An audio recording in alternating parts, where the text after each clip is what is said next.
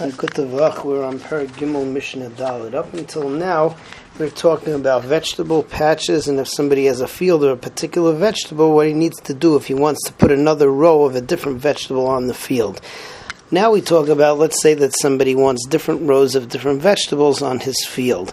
And the halacha is going to be that if he has 2 rows and then a furrow and then 2 rows of another and then a furrow, that's fine. However, if it's row, that's not fine. Then that looks like kilayim. We have a machlokes. If let's say that you have one type of crop and then another crop and another crop, and then you go back to the first type of crop as the fourth one, where so it looks like the other ones are encased or surrounded by the second by one type of crop. Let's say it's wheat and then barley and spelt and then back to wheat again. So some say that looks like a wheat field and then it would be okay. The Chachamim, however, say that it doesn't, and you need 2 rows of each crop in order to matter it. So that's Mishnah Dalet. Haneteya shtei shuros shel kishuin v'shel shtei shuros shel deluim. Somebody who plants 2 rows of squashes, shtei shuros shel deluim. What's it called? Of gourd, shtei shuros shel pula mitzri, of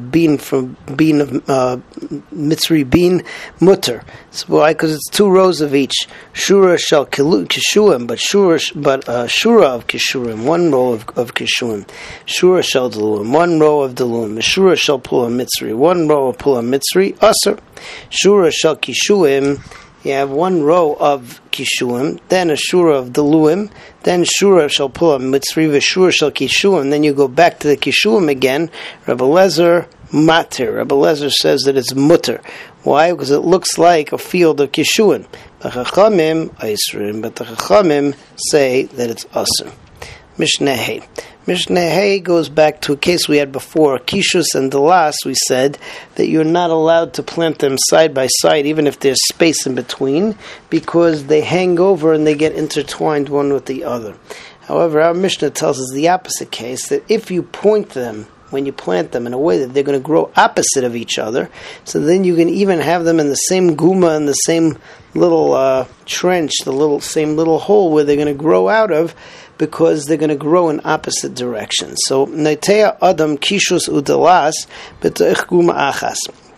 You can actually plant the Kishus and the Dalas into one hole. Ubelvad Shetehei Zu L'Tzad Zeh Zu Nota L'Tzad Zeh. As long as one points towards one side, V'Zu Nota L'Tzad Zeh, and the other one points to the other side. V'Noita Seyar Shal Zu L'Kan, and the growth, the leaves, right, the stem is going to tilt to one side. V'Seir Shal Zu L'Kan, and the leaves of the other is going to tilt to the other one, so they won't get intertwined. Shekol Masha Asur Chacham LeGazrol Mifnei Maras Ayin, because the whole reason that we assered planting them in close proximity was only Maras Ayin anyway, and here they look like they're growing in 2 different directions. They won't get intertwined, and therefore there is no problem. Have a good week.